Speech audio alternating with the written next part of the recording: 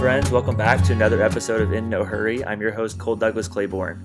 Hey, it's Thanksgiving week, and I just want to say thank you to everybody that listened to the first episode of the podcast last week.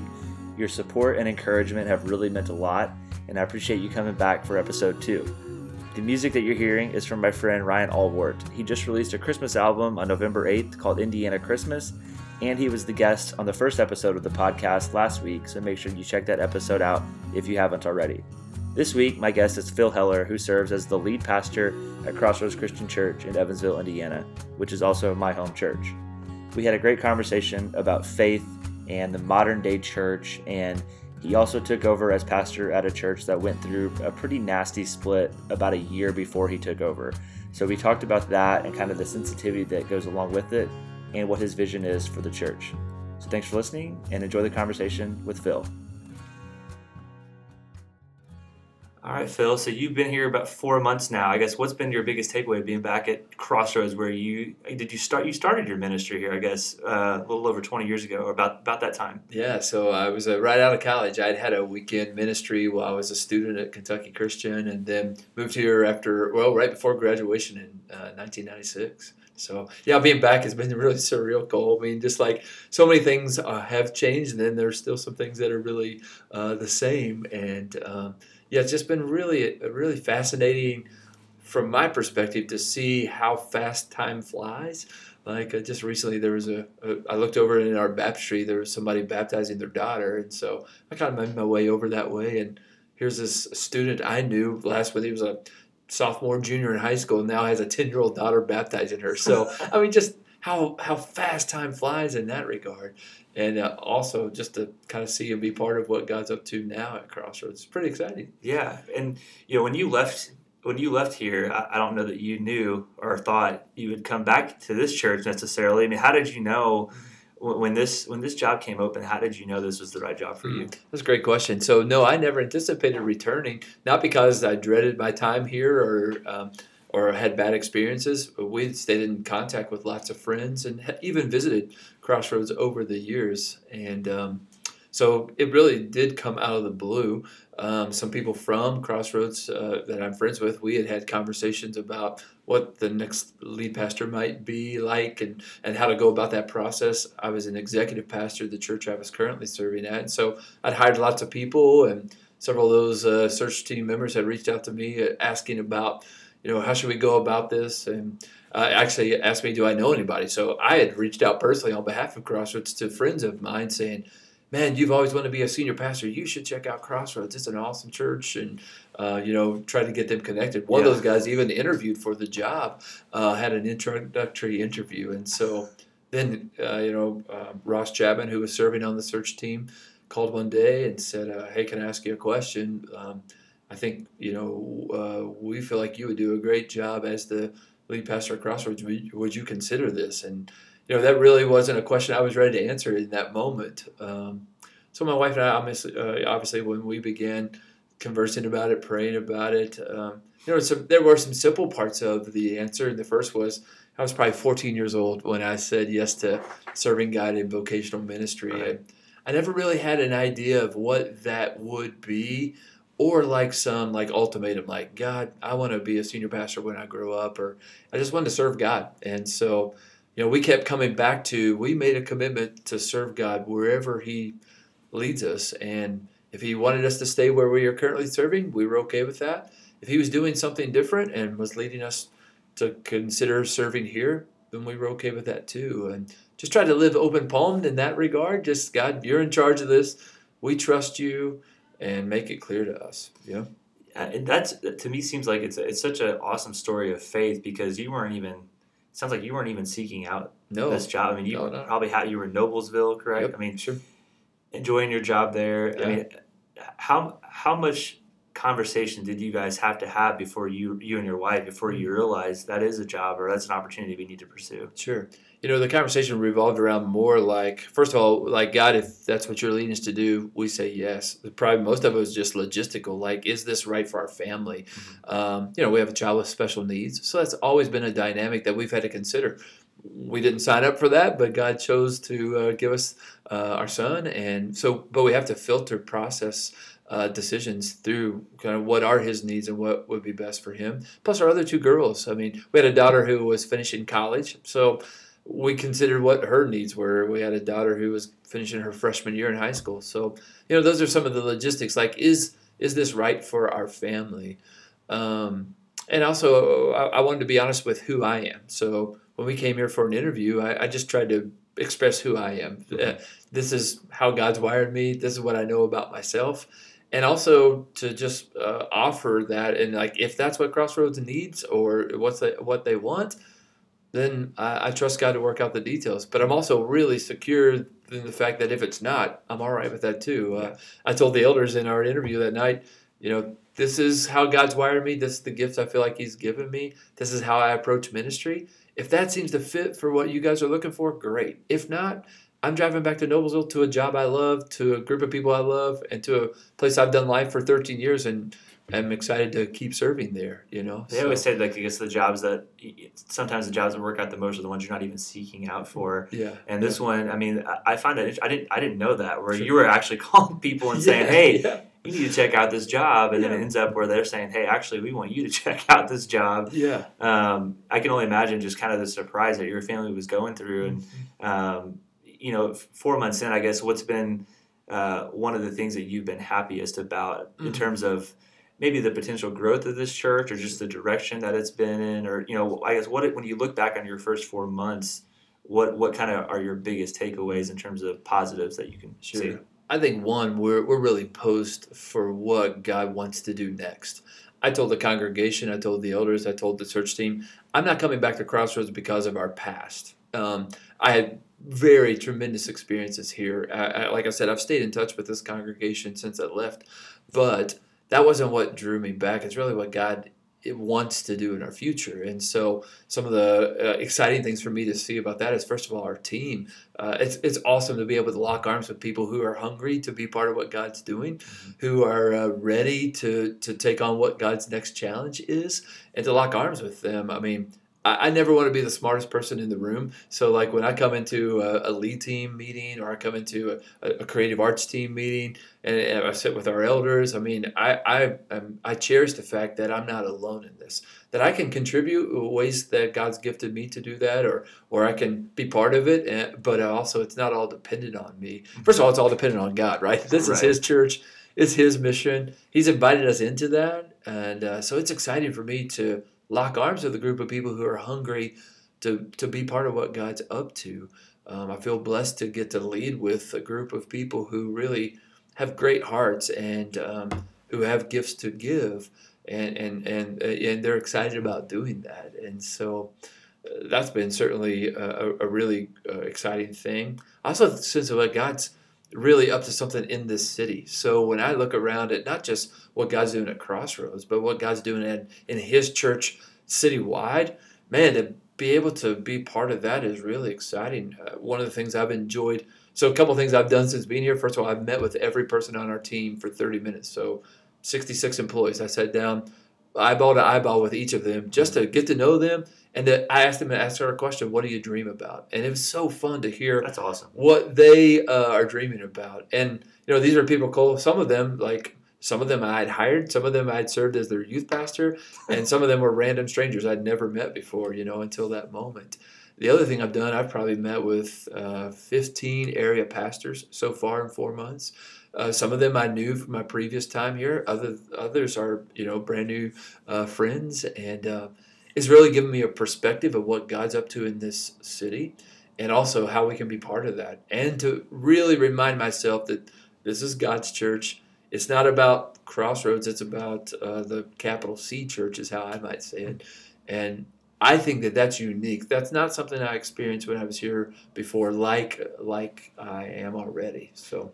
And I feel like the answer to this next question is going to be a lot of what you just talked about. But obviously, you came in and took over this role after a very sensitive year here at Crossroads. I mean, I feel very fortunate that I was able to grow up in this church from elementary, middle school, high school, even some college. I went to college out of town, but I would come back here for this. This has always been my home church. And so, when we had a change in pastor last year, we'll put it that way, it caused kind of a split between a lot of members that left to go to other churches, and that could be a very sensitive thing. And I remember I told Ross Chapman, Ross Langston, a lot of the other people that handled that in the next year. I mean, this church didn't miss a beat, really. As they were taking time to look for a new pastor, they had all kinds of different people on staff that were stepping up and willing to preach. And I didn't think that the church missed a beat. And I could really tell, and I talked to Ross Chapman about this several times, I could really tell that the church was being very deliberate and very open-minded about who God wanted to bring in this role. And when they announced that you were going to be the next pastor, it just seemed like God really was in this whole process. And for you coming to this church and taking over, knowing what had happened about a year before, I mean, how was that difficult at all to take over? I don't want to say take over a church, but to become the pastor at a church, knowing kind of the tension that had arisen about a year before. I don't know. I guess, did that play into your decision at all, and how did you handle that from the get-go? Sure. Well, there are certainly lots of people who advise me, like, don't touch that with a 10-foot pole, right? And it's never it's never easy to follow someone, but we all do, right? So I could die today. I could live here the next 20 years, and at some point, my time's going to come up, and it'll be somebody else's turn. And so I kind of keep that in mind. One of the things that it reminded me, just watching kind of Crossroads from afar, is like, none of us should take ourselves too seriously, right? I mean, this is God's church, and really what I hope to contribute is that we're allowed to watch Him work, and we all play a part in it, but we can all remind ourselves this is His church. I think my history with Crossroads, from my perspective, is helpful to me. Had I not had that history, I might not have touched it with a 10-foot pole, but the elders to you, I guess. Right. It's personal. I want this church to flourish. I knew a lot of the key leaders, and so I had history with them. Unfortunately, or fortunately, whichever way you want to look at it, last August wasn't the first bump in the road for this church, and this church has persevered through some really dark times in the past. I sat through some of those dark times, so that history helped remind me that God's been in control. He's worked through this church, through the good, bad, and ugly. And what I hope to do is hopefully not be part of an ugly, but and hopefully not even bad, but any good thing that happens, I will give glory to God. And I think one of the things I appreciated about the process is you mentioned the word being deliberate. I felt that deliberateness from the receiving end of that. I felt like they were doing a thorough job to make sure they clearly knew what they were looking for, and also who would best match what God was leading them to.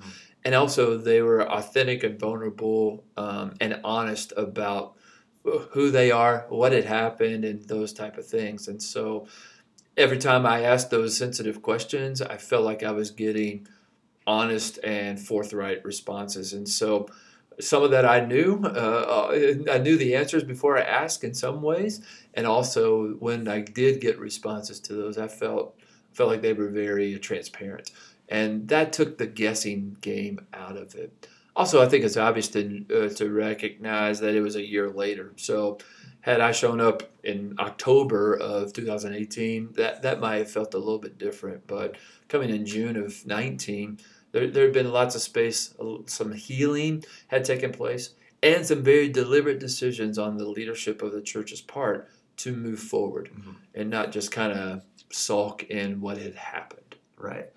I commend my parents for this a lot, and I've had plenty of conversations with them about this, and I ended up writing something on my website shortly after this happened. But not to get into too many of the gritty details, but they had a service where the elders explained from their end what happened with the whole shakeup in terms of pastors. And during that service, I was actually just telling somebody this story earlier today.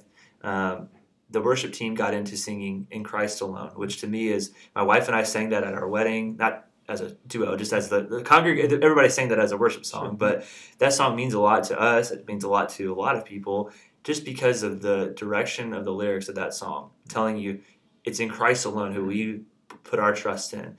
And I will always remember during that service, this was after the elders had explained what happened, the worship team came out and was singing this song, and behind me, several people had stood up and were shouting in anger, toward the elders, toward the church, about their allegiance to the pastors that were leaving, and they were walking out. As we're seeing in Christ alone, people are literally walking out in anger. And that juxtaposition will always stick with me. And I'm thinking, do these people not hear the words of the songs that we're singing? And I will always commend my parents for this, because they have been here through a number of different pastors, and they say, we go to a church to serve God. We're not worshiping other people. And I wrote, that's what ultimately was the title of if you go to my website, you'll see it on there. It says, worship God, not people.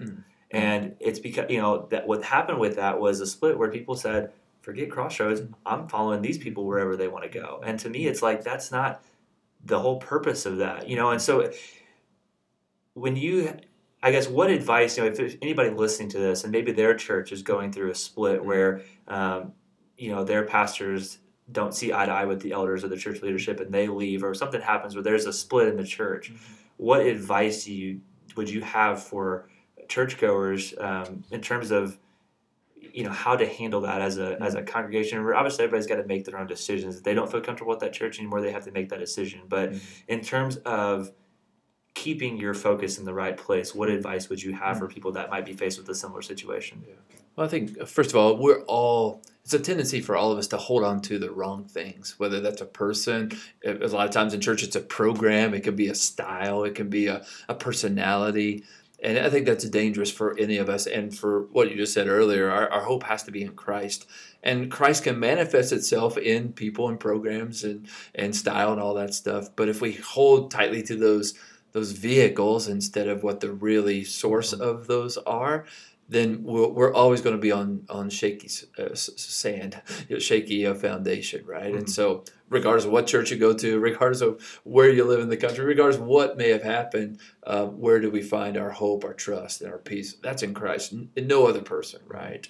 I think second of all, I look at church as family, the body of Christ, the family of God. And family doesn't, quit on each other, right? Right. I, unfortunately, have never been able to choose a church based on anything other than vocation. Okay, so I've been a pastor since I was 18 years old. Every church I've ever attended as a member has been attached to my vocation as being a pastor there. Right. So I've never had to choose a church without that.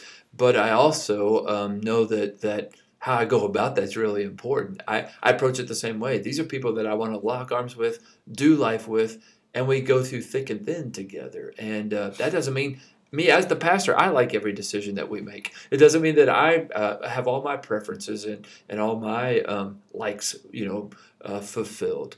But my wife feels the same way about me. Like, she wishes that I didn't snore as much, right? She wishes I would help out with the kids more. There are things that she can be dissatisfied about me, but we made a commitment to each other that we were going to be faithful to each other till death. Such a great analogy, yeah. Right, and I think that's why Paul says, hey, the love that God has for his people is like a husband has for his wife. We try to remain faithful to each other in covenant, and that's serious. I went to a retreat with other pastors here recently, and we were talking about our state of being united with Christ. That's not a choice we make. It's something we receive, but it's God choosing to unite with us. And it's not like we kind of weaken or strengthen that. It's like 100% given to us when we accept Christ as Savior. We're united with God, and that's not, we can certainly walk away from it ourselves, but there's nothing we can do to weaken that relationship or to tear ourselves away from that. And so that's the mentality I think we should have when we think about being united with his church or with the body of Christ. It should be that kind of solidarity that comes. I love that. Kind of through good, bad, and ugly. That's what I want to offer to people, and that's what I want that's what I want to expect from people. And it sounds idealistic, I think. But I also find it to be biblical, so I'm okay to land there. That's good. Yeah. No, I love that. I think that's the same kind of mindset that my parents have always said too. They have very much used the idea of it's a family. They've been leaders of a small group. They've been part of small groups, and they believe it doesn't matter who is the pastor or who the leadership is, they believe that their family is here. And I'm thankful that I was raised in a family like that, because family doesn't quit on each other. We're going to have differences. We're going to have arguments, disagreements, all that. But for him, my dad and my stepmom have always said, that's our family and that's our church home, and we believe in the people that are there. And I think it's awesome to think back when I started going here. And I mean, when I started going here was right around the time that you were leaving here as a youth director of youth. Sure. And a lot of the people that were here then are still here. Yeah. I think about guys like Denny Stevenson and other guys like that have been around for so long that I think it helps the stability of the church. And it's just really cool to see how like people are so dedicated to that mindset. Yeah. And I think it's just very refreshing. Yeah. So, as a churchgoer, it's awesome. And I know that I'm not living here in Evansville anymore, but I still consider this my home church. And it's just, it's good to know that the direction of the church is going that way. Yeah. I say to people all the time who might move away, like, you're still part of the family. We're still connected through Christ. You might live in Bowling Green. We might be here in Evansville, but we're still part of the same family. It's not a separate family. Right. It's not a different family. I feel that way about Epworth United Methodist Church, right at the edge of this property. Like, we're part of the same family, right? I think about the other churches represented in the city, the tri-state. Like, we're all part of the same family, and so we belong to that. One of the things that I remembered, whenever they announced that you'd been hired, and I don't know why I remember this. My dad did not remember this, but. The bow legs. You remember my bow legs. Well, no, I remember they did a send-off for you in the atrium, the old atrium. Okay. And they had a camera set up. Okay. And they allowed people to record a message for you. And I remember my dad just being like, man, we're going to miss Phil's infectious smile. Oh, wow. And I just, what stood with me the whole time whenever you were here was like, you were always very genuine about caring toward people. And I think like so my friend Pat, who works here now, he told me, he said, yeah, he's meeting with all of us for 30 minutes. And like you mentioned earlier, I think for people that work here, people that go to church here, like your genuine caring spirit toward them is very apparent. And I think that like, as somebody that goes to church here, just the fact that even on my birthday you sent me a text, I didn't know you had my number. And I get a text from you and saying, hey, congrats on the tennis season. Happy birthday. And I told my wife, I told my dad, I was like, man, that's really nice of him to text me that, I've never had a pastor at a church text me happy birthday. Maybe a youth pastor, back in high school. But I just think, like, I think that's naturally your personality. But, in your role, it's too simple of a question to say how important is that. But, I mean, I think it really is important for these people to know, like, man, my pastor really does care about me. I mean, what is your how does that play into, I guess, your overall approach to how you do your job? Yeah, so a great question. Thanks for those kind words. That means a lot to me. I told the elders when we were interviewing, I said, if you're looking for a great preacher, there's probably a lot greater preachers out there than me. And honestly, I want to communicate God's word competently, but I think being a pastor is a lot more than having something nice to say on Sunday morning for 30 minutes. In fact, in some ways, Cole, that's the easiest part of my job. It doesn't mean that it comes easy. Right. Just like if I look at the amount of things I do in a week's time, that 30-minute window is some of the it might have the broadest group of people listening, but it couldn't ring hollow if that's the only way they know me. And so, I believe that being a pastor is really to know people, serve people, love people, and to teach people as well, to lead people as well. And so I don't think you can do that without having relationship. I've said for all my ministry time that like the currency of ministry is relationship. Yeah. Not using people in relationship to get what you want, but to do life with people. That's what's so sweet about returning here is like we've had a relationship with people since '96, and so for 23 years we've been able to do life together. We've lived away from from this community for a long time, but we've also maintained and nurtured those friendships over the years. That's true with the congregation I served in Louisville. That's true with the congregation I just recently left in Noblesville. We just chose to do life together, and that is a deliberate decision I've made. I wouldn't chalk it up to a style. It's just how I choose to do life. It's how I feel called to do ministry. Doesn't make it right for me and wrong for someone else, or vice versa. But I just feel like if I don't know you, if I don't have relationship with you, at some point, like it just all starts to break down, right? And so that's just kind of the bent I have toward my philosophy of ministry. Can I proof text it out of Scripture? Well, certainly I could say like Jesus spent a ton of time with people. Yeah. He had funny nicknames for him. I mean, we read into it a little more theological, but Right. like Peter, him calling Simon Peter was just like, I'm gonna call you Peter. I mean, hey, sons of thunder. I mean, it was just this fun relationship Right. that he had with people.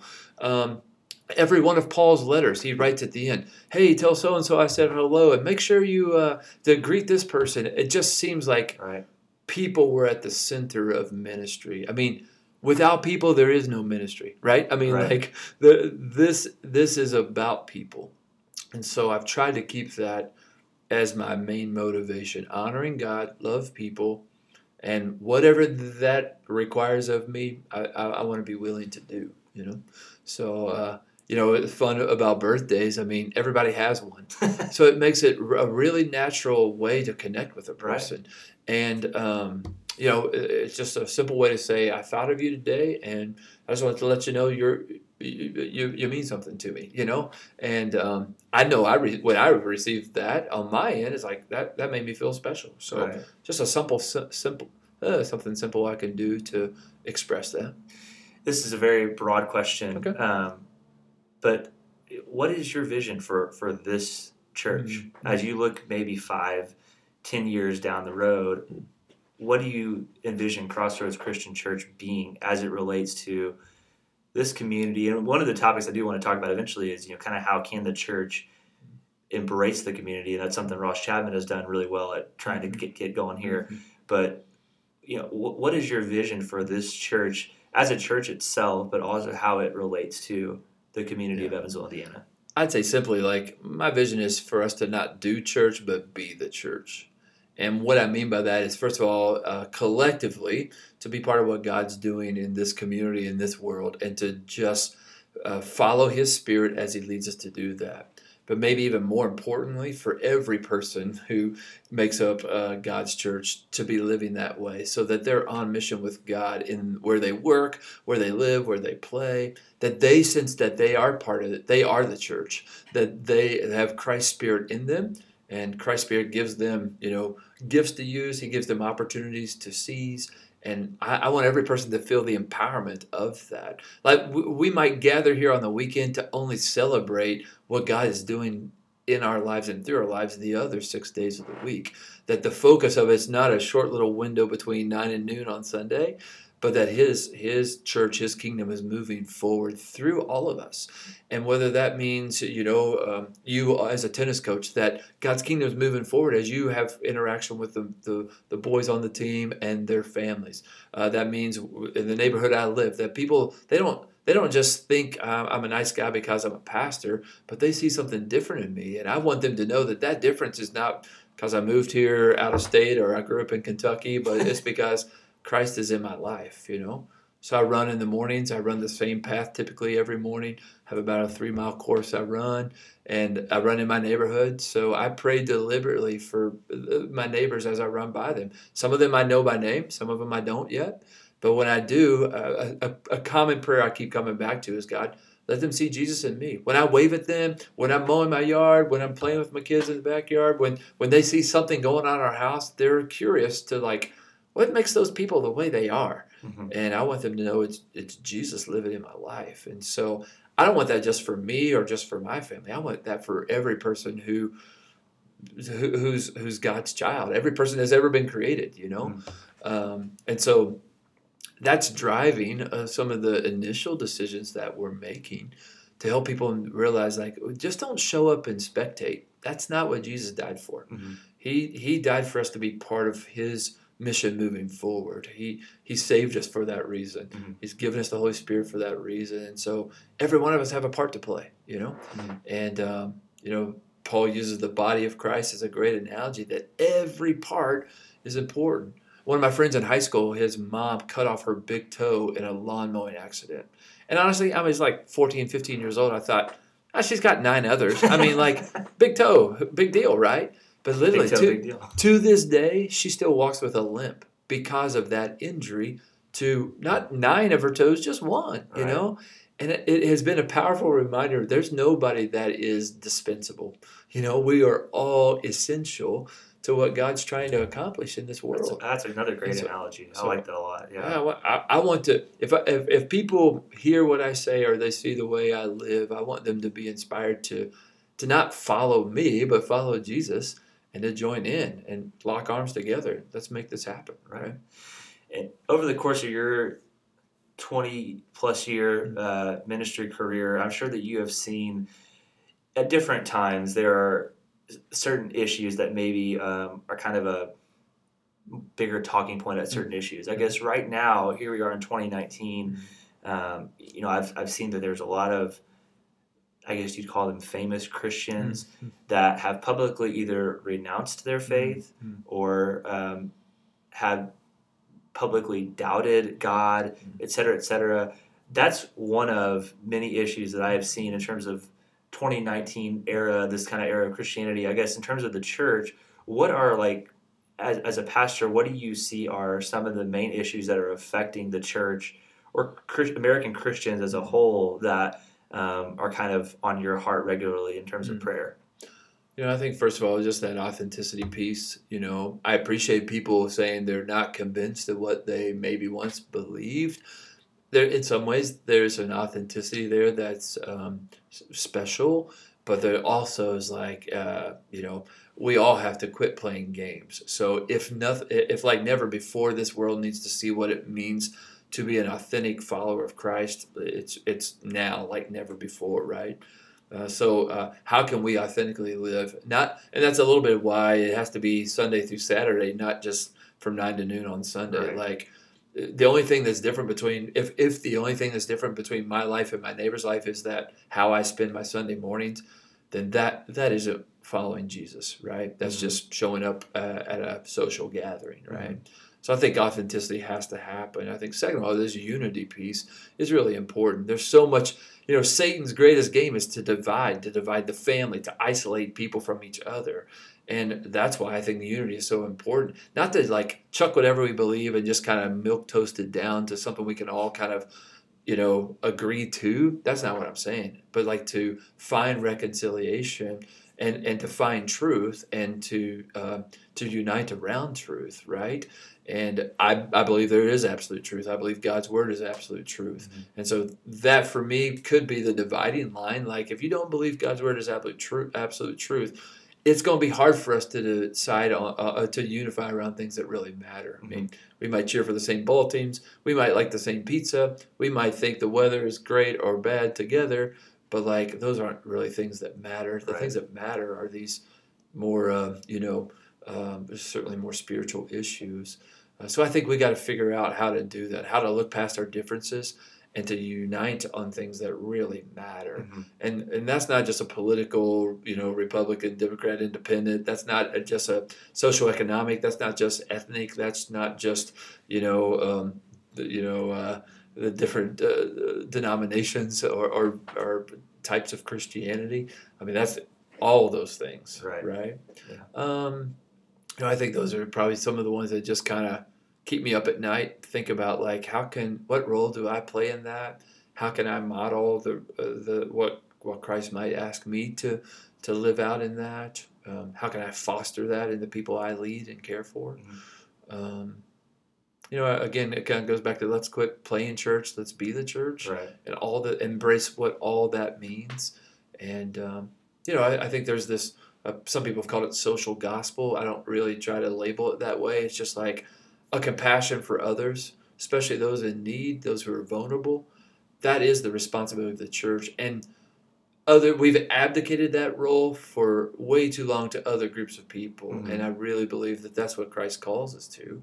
He calls us to love God with all our heart, soul, mind, and strength, love others. And so that loving others means my wife, but it also means the person in need, the person who lives in another country, the person who thinks differently than me. Right.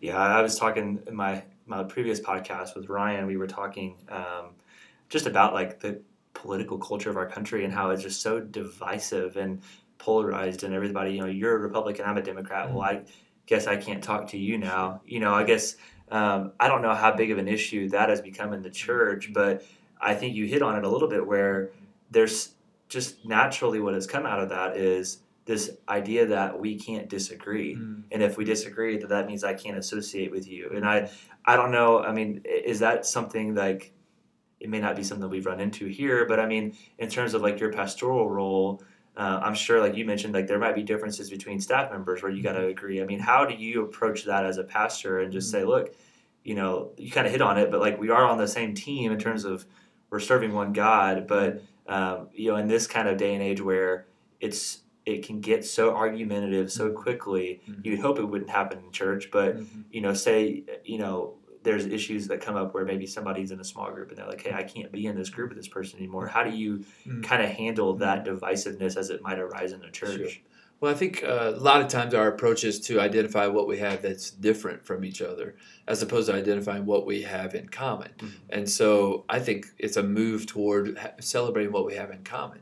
So one God, like that is something that we can all agree on and unite around. We can unite around God's word being truth. We can unite around the Holy Spirit being an empowering force in our life, God's presence and dwelling in us.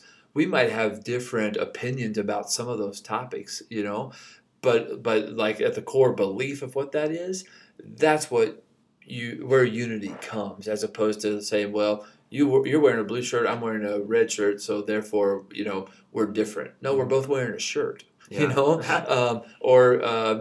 You might like Mexican food, I might like Italian food, but we both like food. We both need food, right? Yeah. And so at the base level, is identifying the things that we have in common as opposed to the things that we don't have in common. That moves us toward unity. Because if we start to separate ourselves and draw lines based on what we have apart, well, gosh, we'll never find unity, right? Right. But if we start saying, well, what do we have in common? That moves us toward the center of the table as opposed to move us toward the edge. Right. If that makes sense. Yeah. And one of the things that's kind of shifting gears here a little bit, but one of the things that I've always been proud of this church for is that we have really, we're probably one of the biggest churches in the southwestern Indiana area. Sure. And a lot of people in the community look at Crossroads Christian Church as a body of people that they can trust and know will always be willing to serve this community.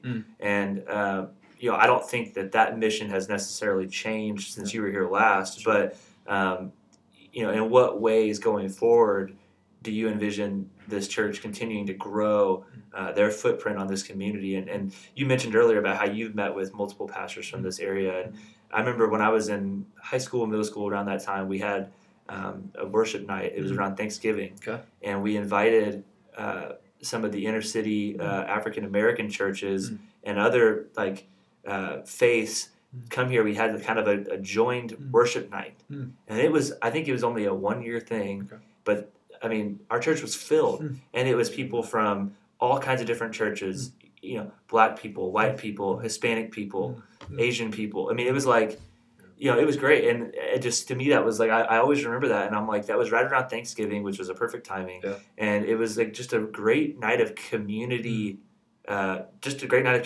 guess is how you put it. I mean, how do you, I guess, what is your plan going forward for this church in terms of joining with this community to become one body that serves God? Yeah. I think one of the things I appreciated about Crossroads when I was here before is that was true of us collectively. It felt like we did kind of have a conscience in this community, or we did kind of have a light that we were just trying to burn for Christ, right? I think if anything, I want to see is that become as equally true individually as it is collectively. I think sometimes it's easy just to be kind of proud of or associated with Crossroads and kind of ride the coattails of that. And yet, sometimes the proof is in the pudding, how we live just as individuals and as individual Christ followers. And I think it should be both, right? So the individual side of that is like if if I'm not caring for my neighbors, but Crossroads does a good job caring for its neighbors, that's a disconnect that I think is unhealthy, right? And so I used an analogy earlier this summer, one of the sermons about lightning bugs. Like I used to love collect lightning bugs. So when I was a kid, and I'd get a bunch of them, put them in a jar, put the lid on it, and punch a bunch of holes in the top, and then in the morning they'd all be dead, right? Because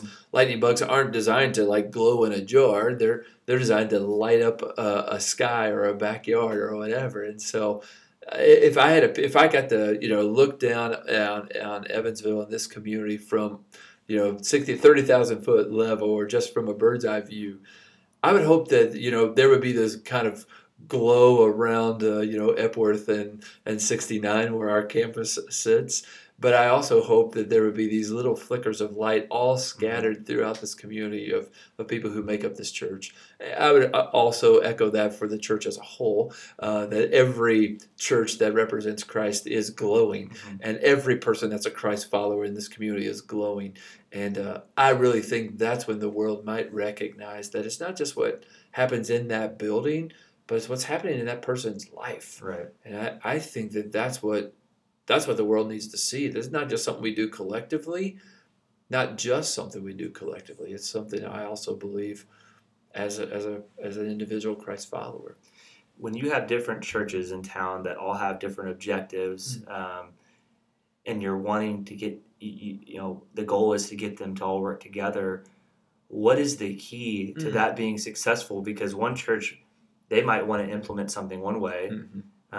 Crossroads might want to do it another way. Y'all might have the same goal or a similar goal, but when you've got a lot of different people that are in their own leadership roles, they've got, say you're just talking to different pastors, and you, whatever it is you're trying to implement, and this would be a good conversation with Ross Chapman to have too. It's just, what is the key for churches to work together to accomplish the goal of, hey, let's reach this community together for Christ? What's the key to that? If there is I guess that's kind of a difficult question, but I mean, what's kind of the game plan for having that be successful? I'll just say from my own perspective, a thought I have is that it's that one body, different parts. The fact that one body, my body, all works together as one unit, but my finger has a different function than my ear, right? And so I just know here collectively in the Evansville area, we have churches that have various functions, but a common mission. We're part of one body, but we might carry out that mission in unique contributions. So there might be one church that serves the homeless. There might be another church who really helps people grow in the gift of arts. It might be one group of people who reach a group of people who are from this part of the community, while one reaches another part of the community. But we all need each other. None of us are indispensable, and we need to work together. Not so much lock arms and all paint the same fence. That's not what I'm saying when I mean work together, but like work together for the common mission, and that is that Christ would be worshipped, and that people would come to know Him, and that we might the ways about that might look differently, but it's toward the same goal. And I tell all my friends who cheer for other teams than I cheer for, like, we don't have to be twins to be brothers, So you can love your team, I can love my team, but what unites us together is the family of God. So, you might like traditional worship, I might like contemporary. You might be actively in serving the homeless, I might be actively serving the special needs community. You might be actively sharing with one of your neighbors in the neighborhood you live, and I'm doing the same in the neighborhood that I live. And so those have very unique manifestations, but the same heart, right? And so to recognize that we're part of one body is a big step for us to unite together, and then for us to celebrate the unique contributions that we have. I reached out to a pastor friend today.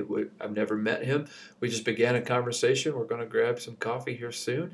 And he just was appreciative of the fact that historically, the churches that we both serve have been able to collaborate on things where they bring their contribution, we bring our contribution, and together, God does something really special. I love that. Yeah. I remember in middle school, we always... our youth group would go to church camp with CFC, and our youth groups a lot of times, kids went to school with each other, Yeah. and it was a really cool. Like I think back on it now, and I'm like, that was a really cool collaborative thing. And then we also did. I forget what it's called, but it's something in the winter where they kind of have the kids for an overnight breakout. Yeah, that was so much fun. And you have all these Global kids lock-in, from different churches, and Uh-huh. you do part of it at CFC, part of it here at Crossroads. You'd go to bowling alleys, the Y, all kinds of Yeah. stuff. And to me, I look back and I'm like, that's such a great example of, hey, we have this great idea. Let's just work together on it. Yeah. And there's probably some communities that are doing it really well, some that aren't doing it really well. And I've always been proud of the fact that this community, especially this church, that has been a focus. And it's been a focus not only in terms of churches working together, but like we have the event called City Serve, where a lot of churches come in together to serve the community. Yeah. And I'm like, that's Beautiful such a great idea that to me, that's the embodiment of what the church should look like. Very much so, yeah. The old saying is like, we better get used to liking each other because we're going to spend eternity together, right? And so, I mean, I kind of reverse that, meaning like when we work in unity, when we recognize we're all part of the body of Christ, that's bringing heaven to earth. That's showing people what unity can look like, and I think that's a picture of what heaven looks like when we are all worshiping the same God. We're united with Him. We're in His presence, and that the unity that kind of draws a picture of, I think, is possible here on earth through God's Spirit working and drawing us and uniting us together. Last talking point here, kind of. You mentioned you started your preaching career when you were 18, or pastoring career when you were 18. What are some ways that I guess I'll put it this way, what have you learned about God from the time that you started your career to where you're at now at Crossroads? What have you learned in that window about God that maybe you didn't know whenever you stepped foot? Wow, we should have started with that question. That's an hour's worth right there. I've used this analogy before, but I think my relationship with God is like trying to hug a redwood tree. Like, you recognize it's really big, but until you try to get your arms wrapped around that thing, you don't realize the enormity of it. Right. And I would say at age 18, I kind of had a picture of who God was. But it was in the first ministry time here at Crossroads that I went on a cross-cultural mission trip. I went to another country that didn't speak the same language I didn't have the same color of skin, but they were worshiping the same God. And literally, this is how small my brain it was and maybe still is. That blew my mind to think, like, they worship the same God and He understands their language and He loves them the same way He loves me. That was like a game changer for me. That's only grown since that point in my life. My trust in God, my understanding of my need for grace, has grown. So I was, 18 to 45 is a lot of opportunity to mess things up, right? And so at points along the way, just God showing me that He loves me no matter what, walking me through hard times. There've been many of those where I didn't really know what the future held, or I didn't know what to do in a situation, or I was hurt and just needed healing and needed strength. And God has shown up. He's been extremely faithful in all those moments, even moments where I didn't know if I just didn't think He would. He has. He's proven Himself over and over again. Being a dad, since 18 to now, I've become a father. Right. So the way I love my kids has given me just a very small glimpse of how God feels about me. And so, that's kind of expanded my view of God. Certainly my understanding of His Word. I mean, I knew some simple truths back when I was 18, and not that I'm a master at God's Word now, but it just continues to speak to me in ways. Sometimes I read it, and I've read that verse multiple times, but never really understood it or seen it from that perspective. And I also being able to teach a lot. I mean, I dig deep into what God's Word has to say, and it jumps off the page, and the context of it, how it's all connected from Genesis to Revelation. These themes that run through Scripture. I mean, those are all things about God's Word that have helped draw a much bigger picture of who God is than I had at 18. You serve from from your heart. And so sometimes it's the things that shape your heart that you serve from. So I had never lost a close family member till I lost my brother 3 years ago. That's changed the way I care for people and the way I can care for people. We have a child with special needs. That's changed the way we look at the world. And for 18 years now, that has been a filter through which we've seen the world. And so those are things that that shape and mold the way that you live and the way that you care for people. And again, the way you see God. We didn't touch on that, but I did kind of want to circle back to that. You mentioned you have a child with special needs. Oh yeah. You mentioned earlier on that's the hand that God dealt you. Mm-hmm. And I don't have any kids yet, and I've always thought about like how I hope that if my kids have special needs, I hope that I don't handle it poorly. I just, as humans, it's kind of like we don't know how we're going to handle certain cards that were dealt. Mm-hmm. What advice do you give to parents that their kids have special needs or any sort of disability? I mean, that can be a very tough thing for parents, even Christian parents. Mm-hmm. How have you and your wife handled that? Not that it's like a major issue, but I mean, it's challenging. You know. I'd say the first thing, all three of my kids have taught me a lot, Right. And so each of them have a unique contribution to our family. I think maybe the thing that I've had to embrace with a child with special needs is just helping kind of set perspective. Probably I would say one of the most helpful things that somebody told me early on is they described it, having a child with special needs, like going on a trip. You save up all this money to go on a trip, and let's say you're going to go to Italy. That's where you have chosen to go. You've paid your money. You get on the plane. You're so excited to see like all the paintings on all these famous buildings, all that stuff. And so you take off, you land, and when you hit the runway landing, they say, "Hey, welcome to Holland," and you're like, "Excuse me, Holland? No, I'm going to Italy." Like, "Nope, you're in Holland," and like, "No, I signed up for Italy," and they're like, "Well, welcome to Holland," and so they open the door, and you start to get off the plane, and you could spend your trip like resenting the fact that you aren't in Italy. Or you could start to appreciate the things that Holland has. And the kind of the advice was like, don't miss the beauty of Holland, wishing you were in Italy.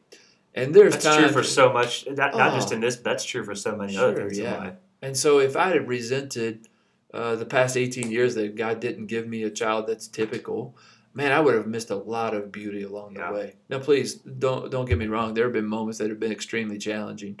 One of those happened in the middle of the night last night, and yet I've found God to be faithful. Man, it's stretched me in more than ways that I really wish I wouldn't have been stretched. It's taught me to have to love and lead and think differently. Yeah, and so we've just tried to embrace those, even on days where it's hard. We've also found great comfort in others who share that journey. And that's helpful in any walk of life. If you talk to other tennis coaches, you're going to find really comfort in like, my kids do that. It drives me crazy too, right? That's true of a parent of any kid, I think. But we always find this really sense of connection with people who share a common journey.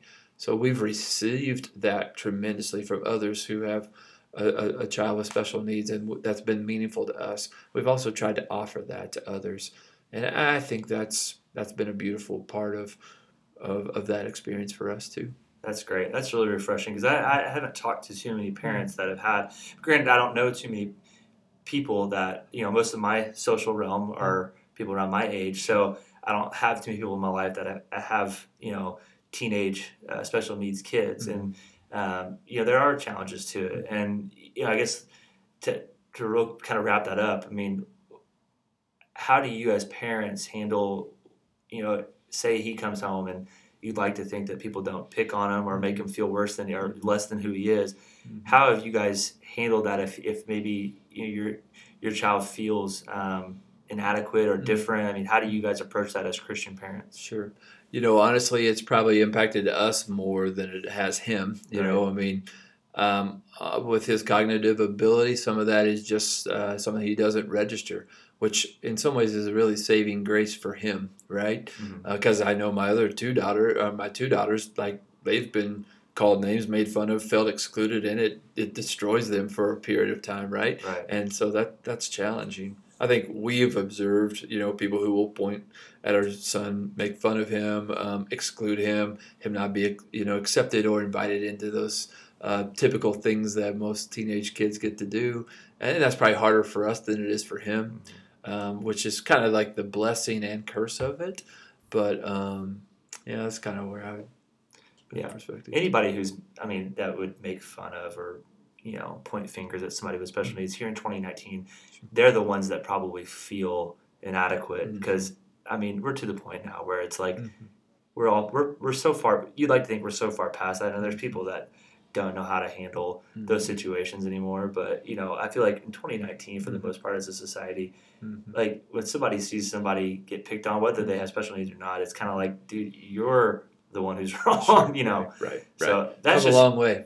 We have come a long way. It's that's really refreshing to hear because there might be people that listen to this that maybe they have special needs kids or a brother or sister, and they don't know how to handle people that are picking on them or whatever the case is. So.